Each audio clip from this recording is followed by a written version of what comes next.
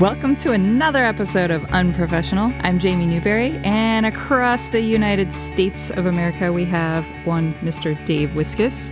Hello, Jamie. Hey, Dave, how are you today?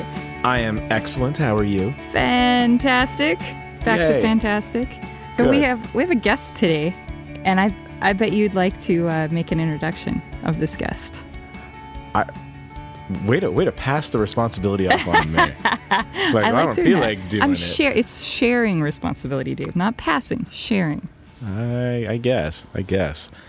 Our very special guest this week, the return of the magnificent, the lovable, the ineffable Renee Ritchie.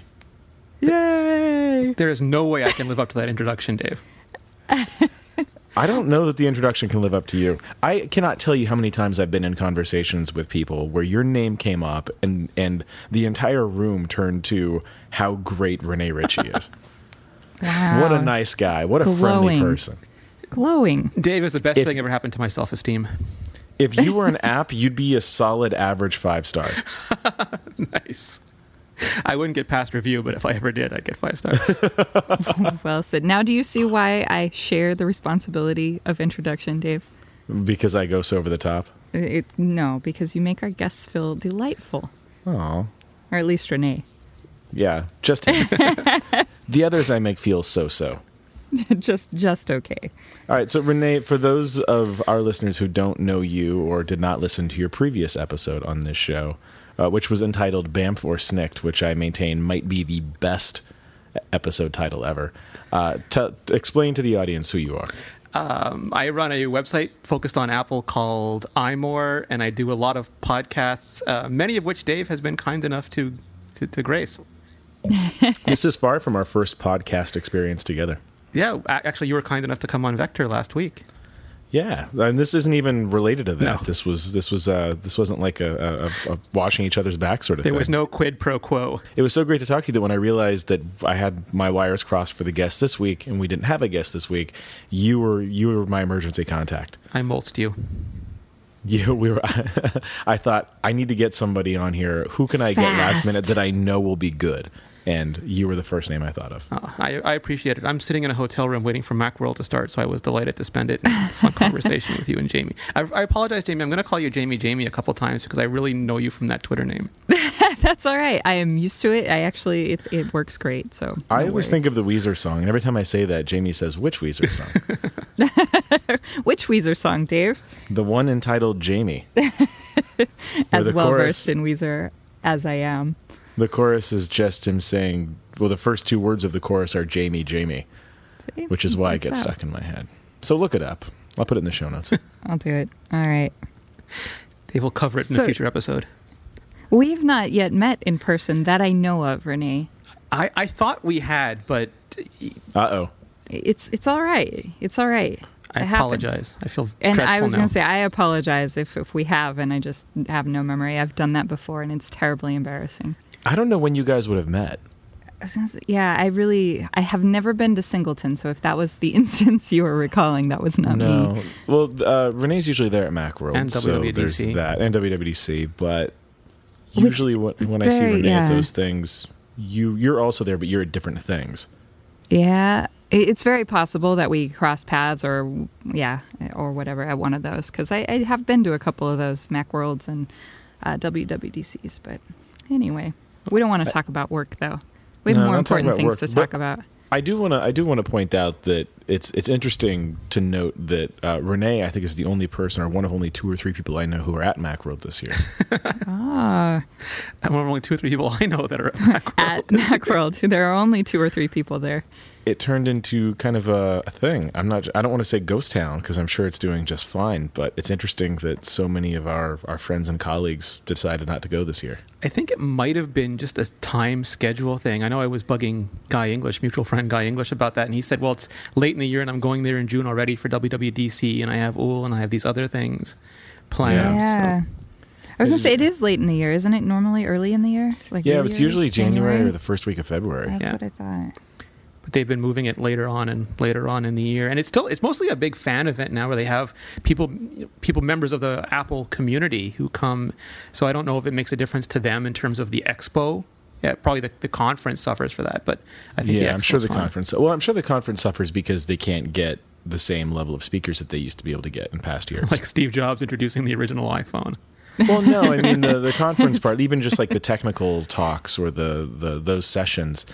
A lot of the Macworld staff people are still going to be there, right? Yeah, and in some ways it's nice now because Apple casts such a big shadow over the show, and now all these little companies and interesting people have a chance to really show off their stuff instead of everyone just blowing past them for the Apple things.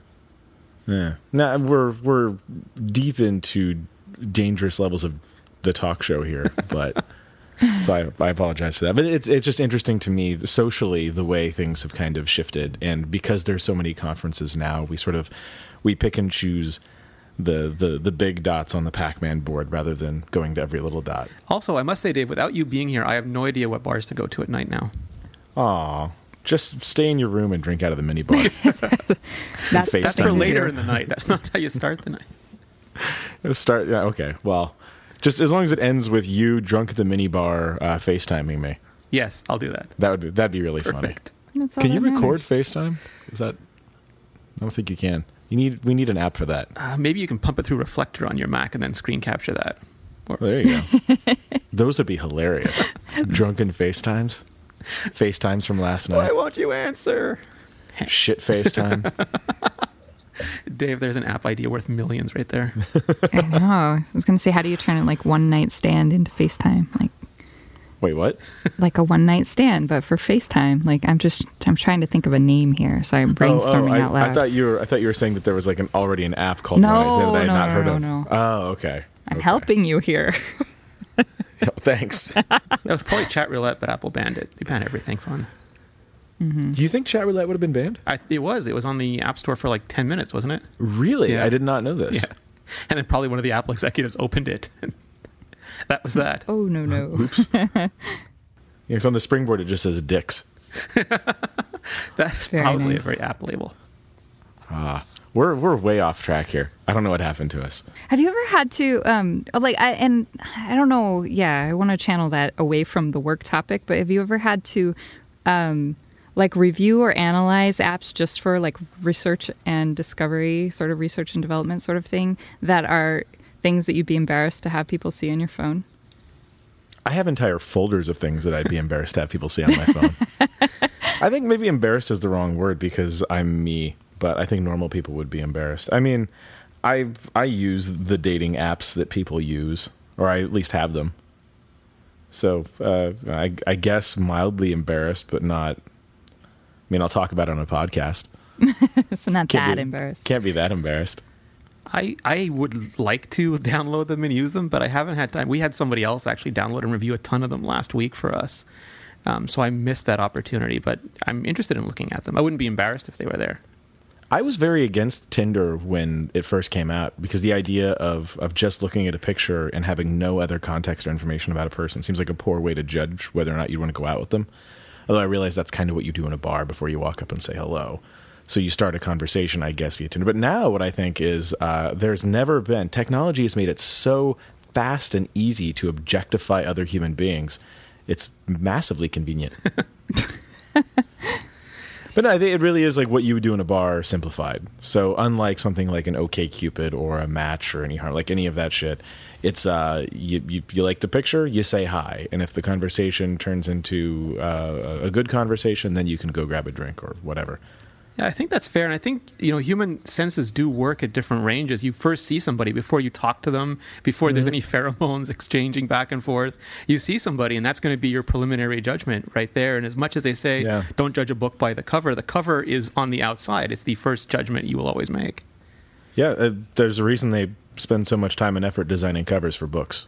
And the reason we have all these different industries towards personal grooming and clothing. And it's funny you say that the senses at different ranges, because it occurs to me that if the first thing you notice about somebody is the way they smell, then they're probably at one end of the spectrum or the other. It's going to be a really good smell or a really bad smell. Yes. You never say about a person, the first thing I noticed about him was he smelled average. Or it would be something that you remembered, like it would be a smell that was significant to you for some point in your life, like one of your parents' colognes or an old boyfriend or girlfriend's colognes.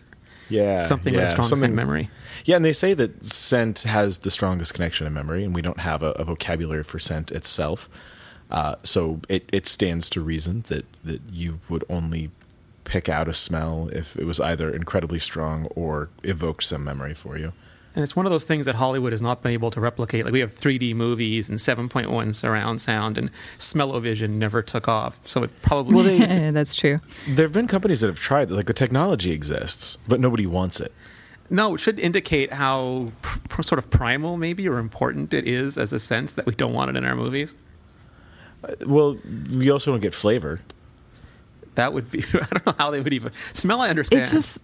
I think that there's got to be a sense of accuracy to it, though, too. I mean, it's like if you guys been to, like, Disney, one of the Disney, they have the Flying Over California experience, which has, like, some fragrance that happens and some wind, oranges. like, breezes and stuff. Yeah, the oranges. And, I mean, like, there's an accuracy there that's nice. But, like, then there's the pine tree part where it just kind of smells like one of those Christmas trees that you hang in your car.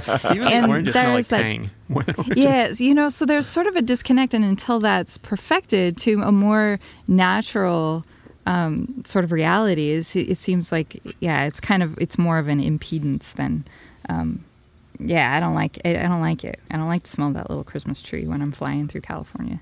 Well, they say it's true that scent doesn't have its own vocabulary. And the thought, I guess, is that the reason it doesn't have its own vocabulary is because of how strongly it's tied to other senses. And so we describe it the way we would describe a flavor, or we describe it the way we see things, or we just compare it to the object. I think that maybe it's because scent is so complex compared to our other senses. I had a colleague at my old job whose sense of smell was destroyed by working with chemicals so much. And he said it was a very strange existence, and he would literally pour cups full of ketchup on top of every food that he ate, trying to give it some sort of flavor, and it just totally wrecked his ability to enjoy those things. Oh, that would be hell. Yeah. It would be. No sense of taste would be the worst. Might as well be in the Matrix. If you had to lose a sense, which sense would you give up? I don't like this game. Either. I guess I don't feeling, want to listen. Because I'm an artist and I still want to taste things. I know. I want to taste things. I want to smell things, and those are related. And then touch. Like, if you can't feel something with your, touch, like, that's an amazing sense. And sight and hearing. We like them all. Yeah, I want them all. All or nothing. There's other human senses. I'll give up my spider sense, Dave. Empathy, balance. Well, I'm direction. thinking like your senses, like when we were talking about like the 5 primal senses. Propriety. I'll give up my sense of propriety. I'll give it my sense of self-worth. Done. I'd probably go with taste. I'd probably give up taste, as long as I can still smell things. I don't know. Why? I don't like food that much. It's probably good for me. I'd probably eat better. Yeah, I was going to say most of us would probably eat a little better because it doesn't matter what you ate. Or you could finally drink coffee, Dave. Yeah. No, I would take the opportunity to start eating things that were way healthier, since I wouldn't be able to tell the difference anyway. Yeah. At that point, it's just a series of textures going into my face. Exactly. Ooh, it's so weird, though. And smells. Smells still going to work. Well, the texture thing is interesting because I can eat things like shrimp and lobster, but I don't like them because of the texture. And I think if the flavor was gone and all I had was textures, I might find foods that I don't enjoy. I might not eat as many foods because the texture would be so primal to the experience. Yeah, it would be weird. I do find that even now, some of the foods that I do enjoy, a big part of it is the texture. Maybe textures that I shouldn't enjoy. Like tapioca pudding. Yeah, tapioca pudding's neat. Or bubble tea. I like it. Yeah, there's like stuff going on. I don't quite understand it, but it's fun.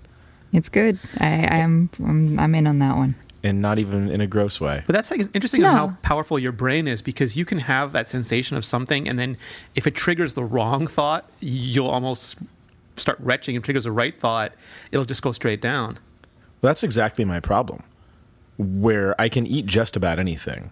The act of putting it into my body is not the part that freaks me out or grosses me out or puts me off to any foods. I could be eating, I don't know, my favorite thing. Let's say the best hamburger I've ever had in my life. I could be halfway into the best hamburger I've ever had and see a spider across the room. I'm done. I can't eat. I'm put off to food. So when I was a kid, my father took me. My father worked in a lot of Japanese companies, and we went to Asia a couple times. And my father ate very little because, as a kid growing up in South Africa, he had farm animals in the backyard, and he made them into friends and into pets, and eventually ended up on the dinner table. And it caused all sorts of. Yeah, he just stopped eating everything at that point.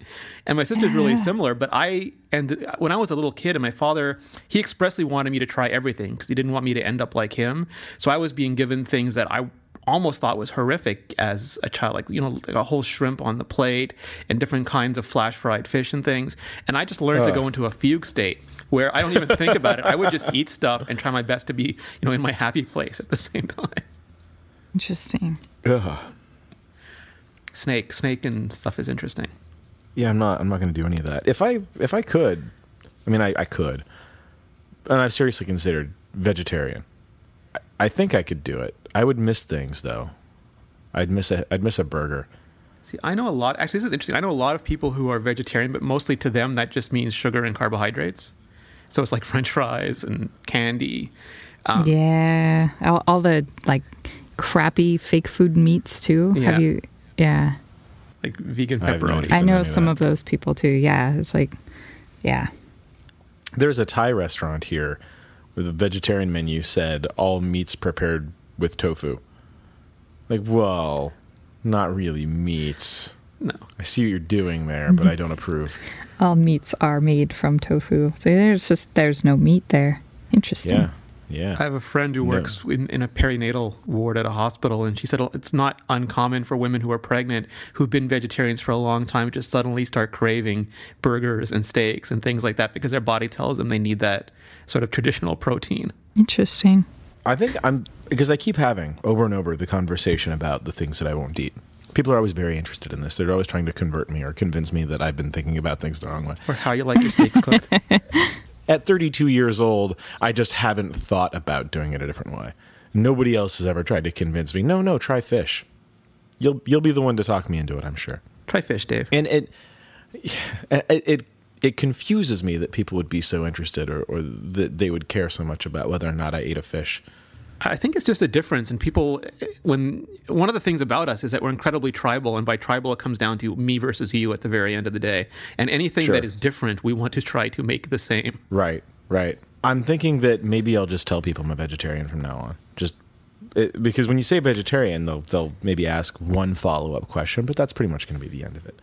But then they'll try to feed you. Every time you go to a restaurant, Dave, is there a vegetarian option? Oh, look, Dave, you can have the sauteed peas. Oh, Dave, did you manage to find something to eat? I get that now. I always had the like people always assume I'm a vegetarian, though I'm not.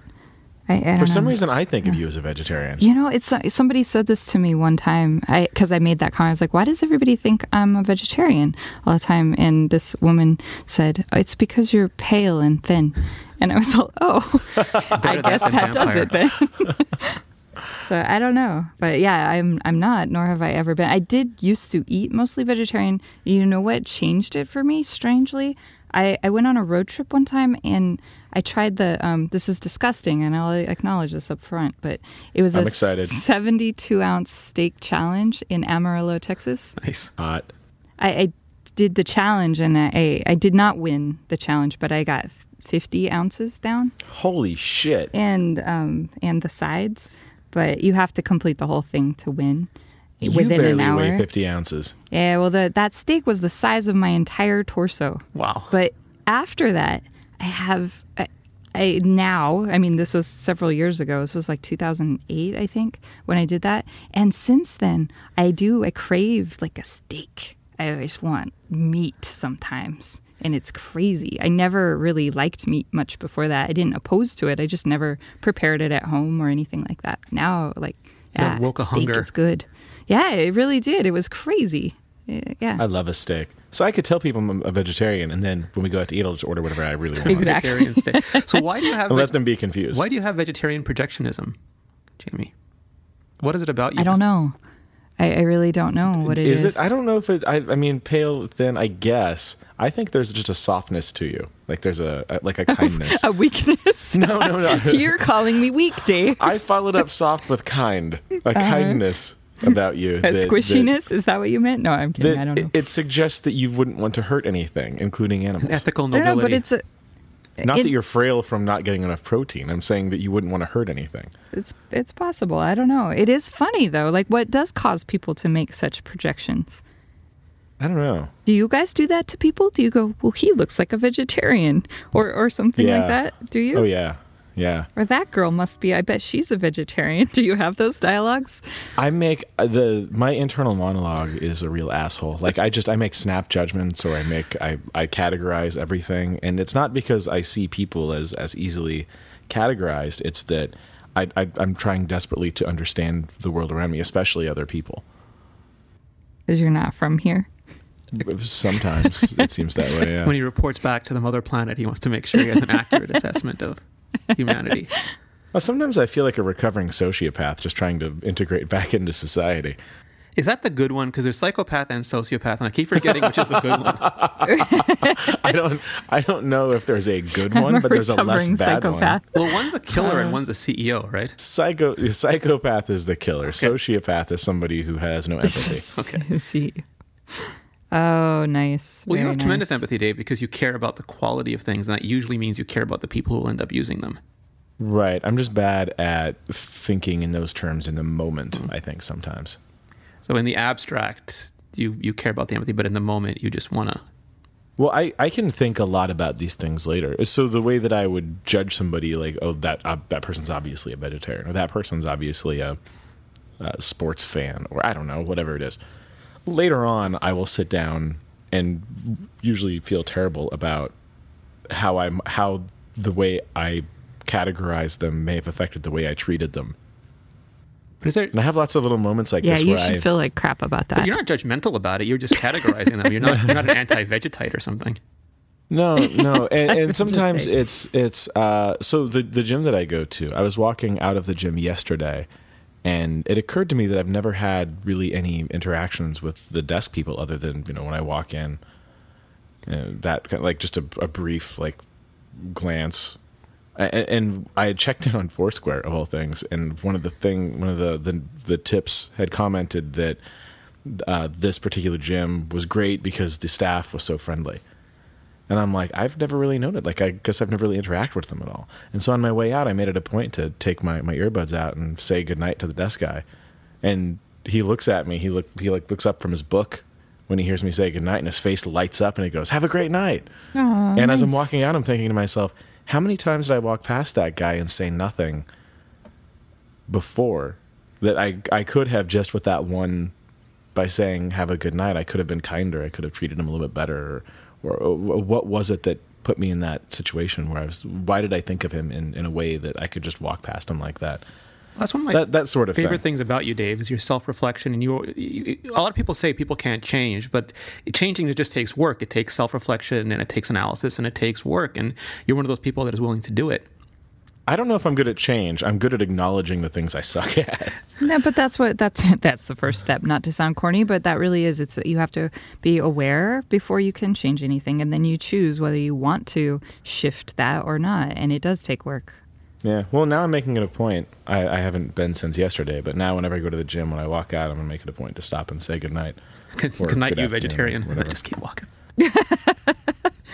And it does make me wonder, especially living in New York, I keep running into situations where the people that I end up hanging out with aren't necessarily from my industry, our industry.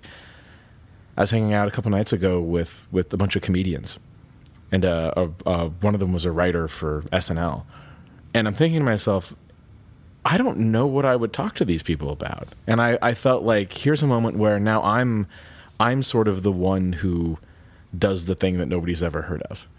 And I was thinking about how I felt sort of being the odd man out in that social situation versus how other people might feel around me and my friends if they're not part of our thing. I don't know. It gave me a different perspective. Interesting. I'm learning. I'm trying to find ways to be better Building a Well, better that's- Dave. as a human being. Dave, very much part of our history in getting Yeah. acquainted is identifying a lot of those things that I don't know. We just kind of went through, some of our friction points from the past, and we talked about them. And I don't know. I think that you've definitely, from my perspective, I think you've made some very positive changes just in the time that I've known you. And I'm not saying that. I don't know what I'm saying. I'm saying I've noticed that. She likes your new taste in co-hosts, is what she's saying. I think what she's saying is, don't stop. You're not there yet. Keep going. It would be boring to be there, though. Not fully baked. Oh, I hope I'm never there. I think I've said this on the show before. I hope I'm never there. I never want to feel like I'm done. Yeah, no. Or if I do, that's just before I die. Yeah, now see, I'm worried about finishing and dying, Dave. Thank you. Well, I can't help you with that. Not on the show, hopefully. Oh, the ratings would certainly be up. Yeah, this is the episode where somebody dies.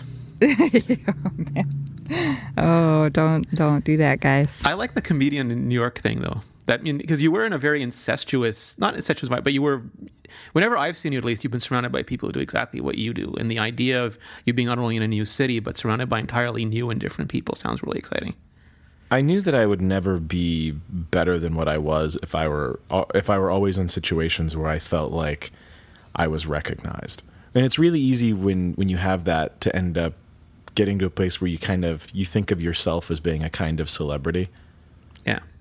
You know what I mean? Like you go to a Macworld, you're surrounded, or you go to WWDC and you're walking around the streets of San Francisco and people recognize you on the street and come and say things.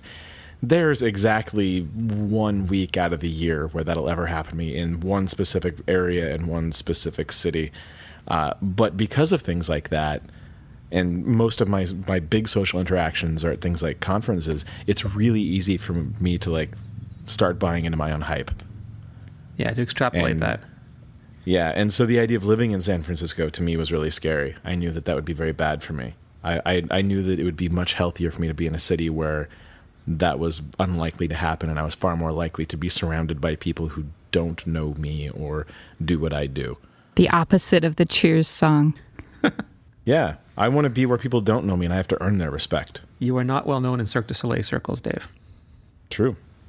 Maybe someday. Who knows? Well, that's the exciting things, because you've attained a certain amount of success in your current field, but if there's so many other things that you could still achieve. I don't know what the right word for that is, but there's still a lot of things that you could accomplish, maybe. Right, me as a performer, as a musician, yes. or as whatever other kind of performer I might someday want to be, it's healthy for me to get that range of experience and to meet those other people, make contacts, that kind of thing. But even less selfishly, it's good for me just as a person to be reminded what it's like to not be the popular guy at the lunch table. You know what I mean? Yeah.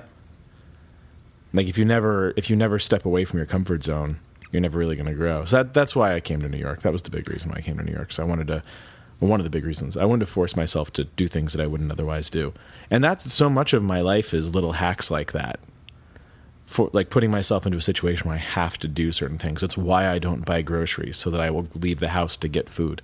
It's why I live in an apartment where it's more convenient for me to take the stairs than it is to take an elevator, so I end up taking more stairs, and that's healthier. Like lots of little things like that. It's lifestyle hacking. It's forcing yourself to do.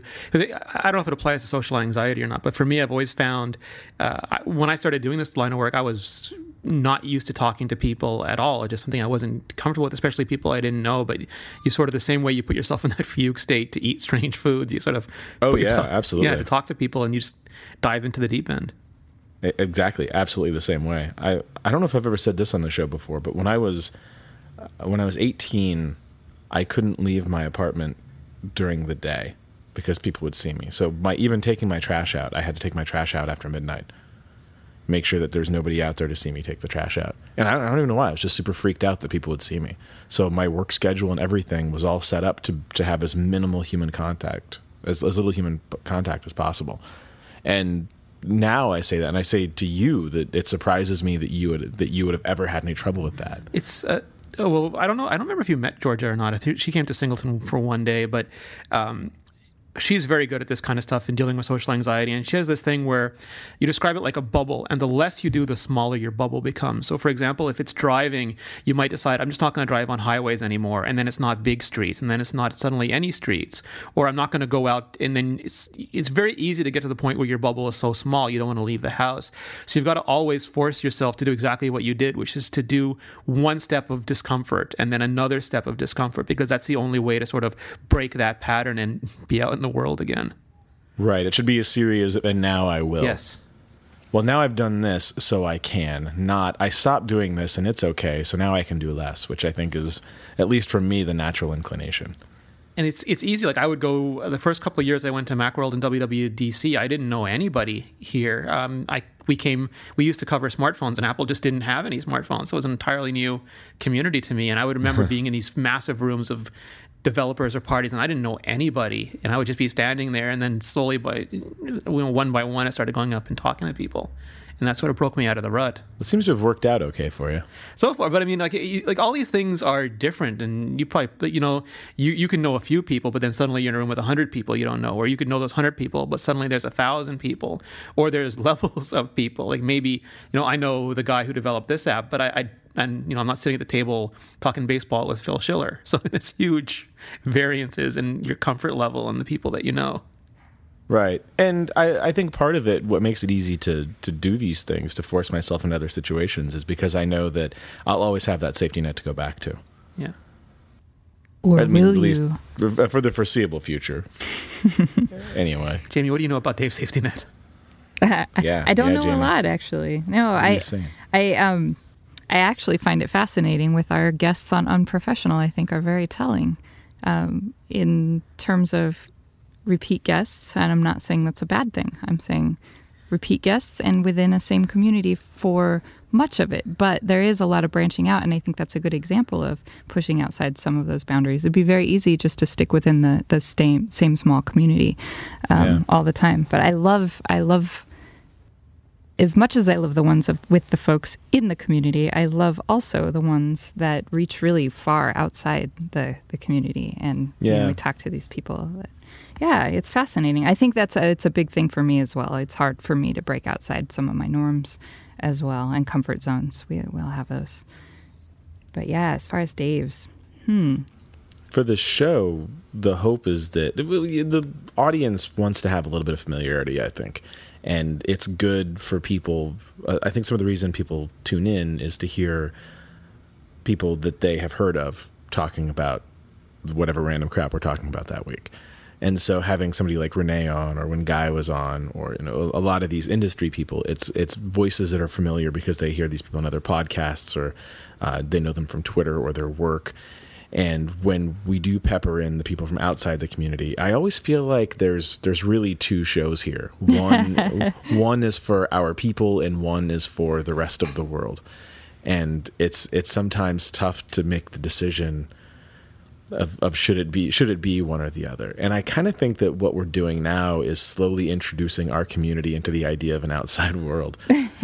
I love it, though, because it also, even for within our community, it's a different side. Like, to not talk about work, it brings out a different side of people's personality, which to me is a much more approachable side than sometimes the work side of people.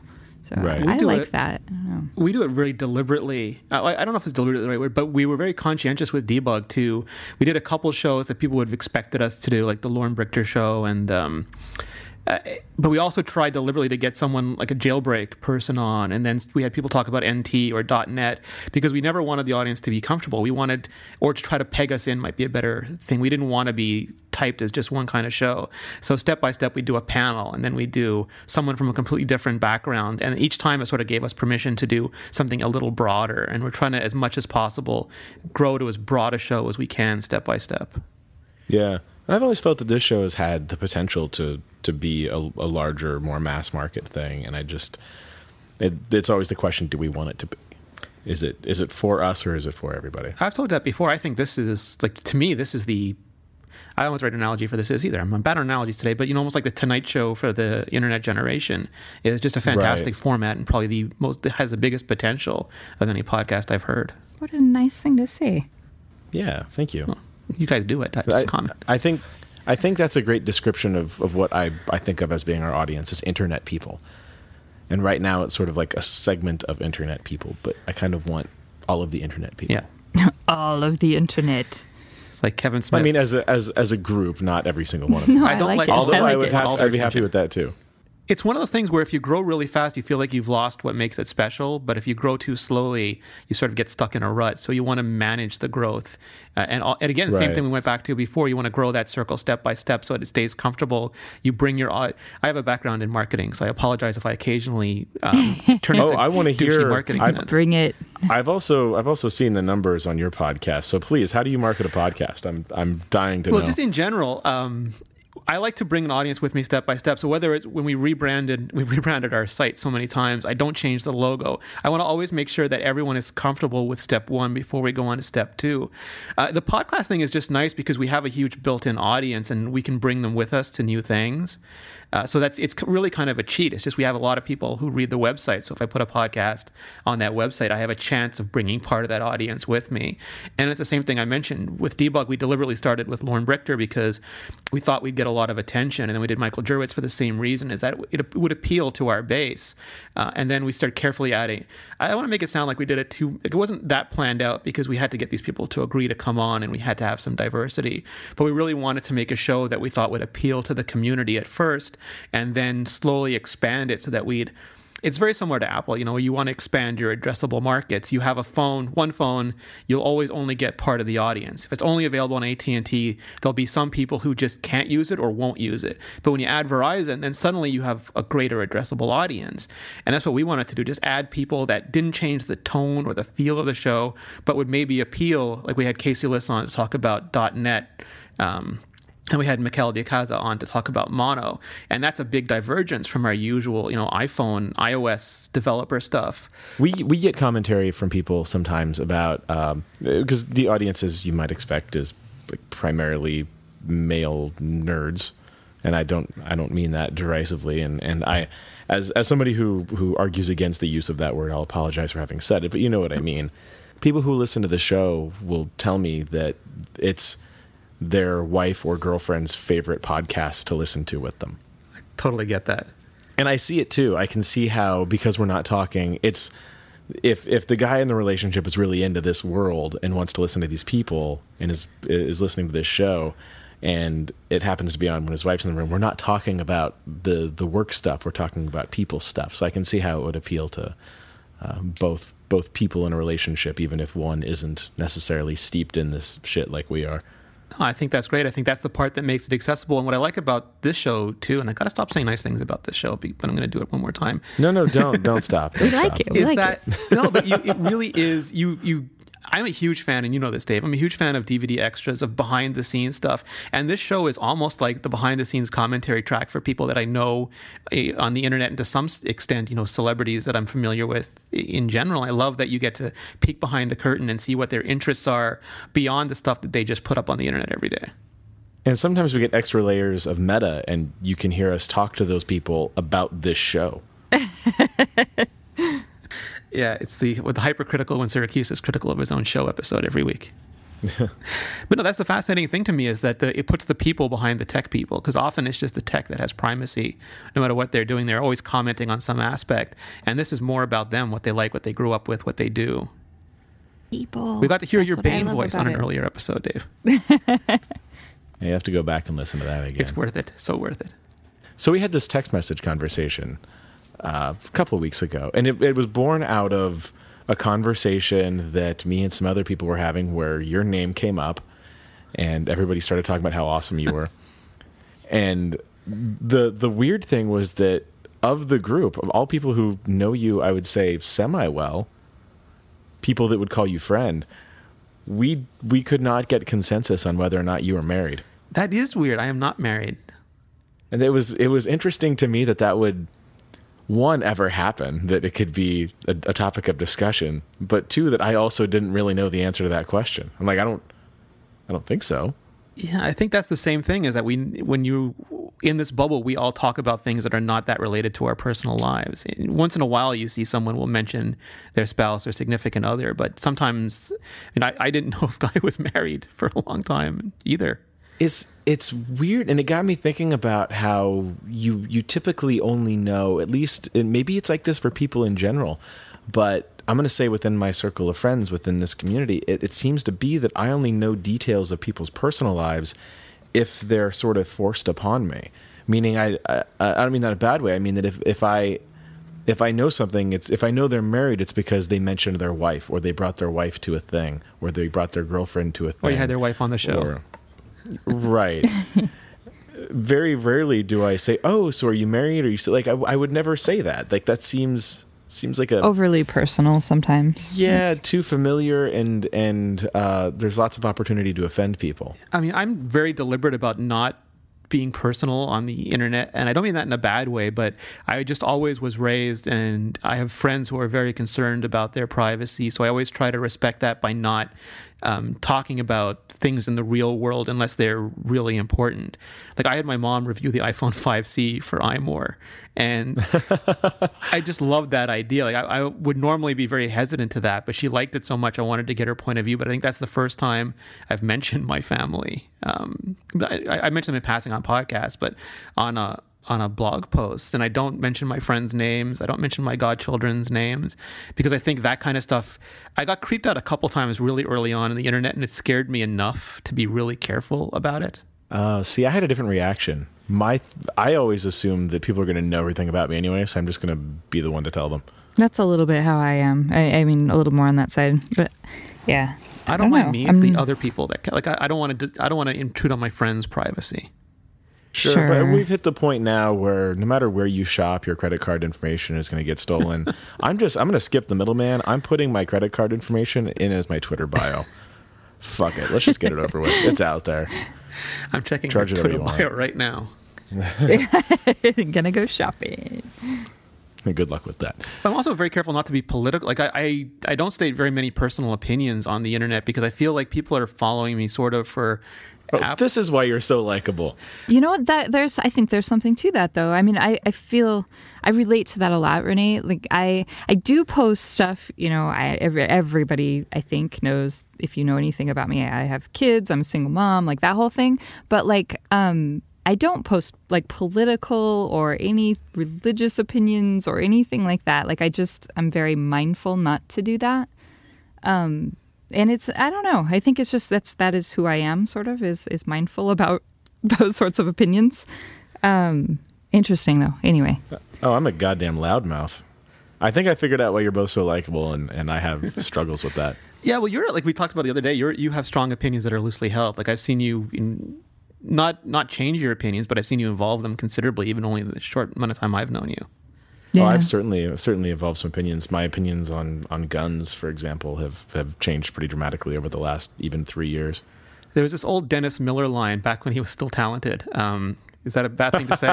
Nice. But see, there's an opinion. But he said that the one thing, I forget the context, it might have been about abortion or something, but he said that the one thing he hated more than any opinion on the matter was that other people felt like they had the right to dictate your opinion to you. And that's sort of how I feel. Like, I have opinions on them. They're not set in stone. I'm willing to learn them, but I don't like being told. It's like one of my pet peeves on Twitter is when people tell me what I can and can't tweet about. And it happens fairly often. I have to hold my tongue every time, because I don't care what you tweet about. You tweet about your stuff. I just want the ability to be able to express my opinion as well. I get people. It tracks that I lose about half the people that follow me on Twitter. In any given, I use this app called Bird Brain, which I love, made by Carl Van Rando, where it tracks over time who follows, who unfollows, and not because I care about how many people or anything, but I like stats, I like numbers, I like seeing things that are real, and I also like knowing when somebody that I care about unfollows me, because that's a type of feedback. If you're somebody that's I would consider a close friend and you stop following me on Twitter, did I say something? Did I do something? These are good things for me to know. But anyway, it shows you over periods of time, 1 week, 2 week, a month, 3 months, 6 months, a year, 2 years. And it tracks that roughly for any period of time, the number of people who unfollowed me is about 50% of the people who followed me. And those aren't just the bots? No, it's everybody in general, as far as I can tell. Every account that followed or unfollowed. I don't think I got a lot of those. But it's interesting to me to think that my hypothesis, and I'm going off of sort of gut feeling and the types of people who unfollow and how long it takes usually to unfollow me. It seems like these are people who hear about me because of things that I've worked on, or because I was on I was on Vector. I got a bunch of followers right after that, and then about half of them unfollowed me because I think they're expecting me to be the sort of person who's always tweeting about design. Yeah. They're expecting this thing from me, and when they don't, when they get me, throwing out one-liners when I've had a couple of drinks at 2 a.m, that's not what they thought they were going to get. They judged you. I'm okay and with they it. got something different. Right. They were hoping to follow me for design tips or design opinions. Well, I've got a blog for some of that stuff, and I do talk about those things from time to time, but man, the last thing I want to do on the internet is talk about my job all the time. So you mentioned guns, which is interesting to me, not guns specifically, but it occurs to me that a lot of the time my Canadian Quebecerness comes out. For example, our right-wing party in Quebec is the Liberal Party. That's as right-wing as you can get because the other parties are all far more socialist than them. And you have the right to carry a gun in Quebec, but they've never issued the permit. They just put it on one desk, then on another desk, and you can go. So there's so many things about how I grew up that frames my understanding of the world. It just does not mesh with how it exists on Twitter, just in terms of diversity of opinion or preconceptions on what things might be. Right. And 140 characters is not nearly enough to cover this sort of stuff. And the 30 seconds I'm about to use to explain it isn't really enough time to get into this stuff. But it basically boils down to I was very hyper-libertarian, pro-gun, and then there was just one too many shootings, and I had to take a step back and say, I am much more against murdering children than I am in favor of guns. And that one switch being flipped, I kind of look at the world in a different way, and I have to be pragmatic and say, in a utopian society where we could all behave, we could all have guns that we could, have sitting around in case we someday felt like we needed them. But that's not what usually ends up happening. My 2 cents for whatever they're worth, and I say this as someone who spent years learning to fight with knives, and I did combat handgunning sort of Masad Ayub style when I was younger, and that's a whole thing. Like there's I won't get into it, but there is combat handgunning and stuff, and I learned that not as a child, but in my teens and my 20s, I did personal protection training and a lot of self-defense stuff, and You're hardcore. I came to determine that, guns are killing things. Like a knife, some of the best knife fighters I know are people who are trained in Chinese or other Asian restaurants just because they learned to cut muscle and bone all day, every day. They're phenomenal. But those are tools that you can use, and one of the things you can use them for is killing, where a gun's only purpose is to kill. It has no other purpose. See, I disagree. I do disagree on that point. The non-lethal purpose of a gun is sport. Well, I guess target shooting, maybe. Target shooting, trap shooting. Yeah, I mean, for me, it's a far way to go for, like, you're representing the skill needed to kill something with that. I don't know. The Olympics uses them. Yeah, the biathlon. There's Olympic events. There's like all sorts of, and I'm not saying that in and of itself is enough, but I'm going to say that just because we may not be into that sport does not reduce its legitimacy. Sure. I worry more about I don't want to ever be someone's unintentional target. Like, so of course. It'd be a nice world if everyone had significant training who carried a gun. Like if you passed a combat handgunning course, I'd feel much safer than just someone, you have to get a license to ride a car, and I'm still scared of people on the streets. Yeah. Before I would even purchase a gun, I made it a point to go and do training, like real training. And as soon as I did, as soon as I got my certification to show that I was confident with a handgun, then I was willing to purchase a gun.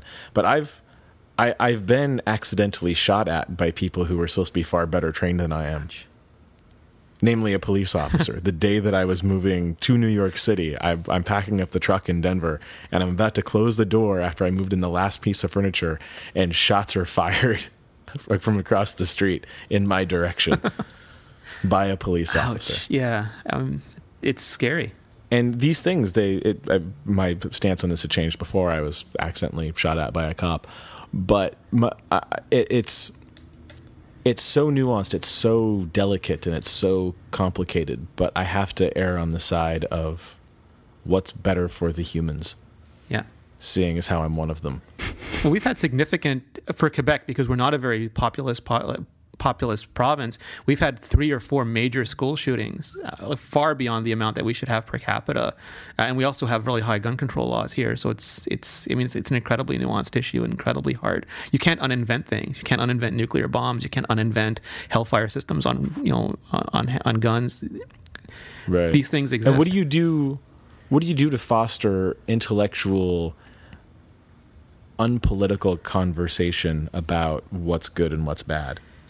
Because right now, at least in this country, we've got a real problem with you can't talk about guns being bad without being labeled a liberal, and you can't talk about guns being good without being labeled a conservative. And either way, the other side sees you as a nut job. And so for somebody like me who sits in the middle as like, I kind of optimistically would see it this way, but in the real world, it's more like this. There's no good way for me to be involved in a conversation about these issues at any real level without somebody attacking. We're not mature enough as a species to have that discussion yet. At least not in North America. It's just politics has been turned into such a sideshow, such a spectacle, and I think that in general, like we have these elections almost at random where I live, and 90% of the time the civil service doesn't change. So the people who are actually running the province, there's no difference depending on who you vote for. But everyone gets so split up, and they get to control you almost by letting you think you have a choice. And I don't want to get paranoid about this, but it almost reminds me of the gladiatorial combat where political parties exist to distract and entertain people so that we don't pay too much attention to what's actually happening. So if you get really emotional about the gun issue, they can quietly do a lot of stuff in the background that you're not even paying attention to do. Exactly.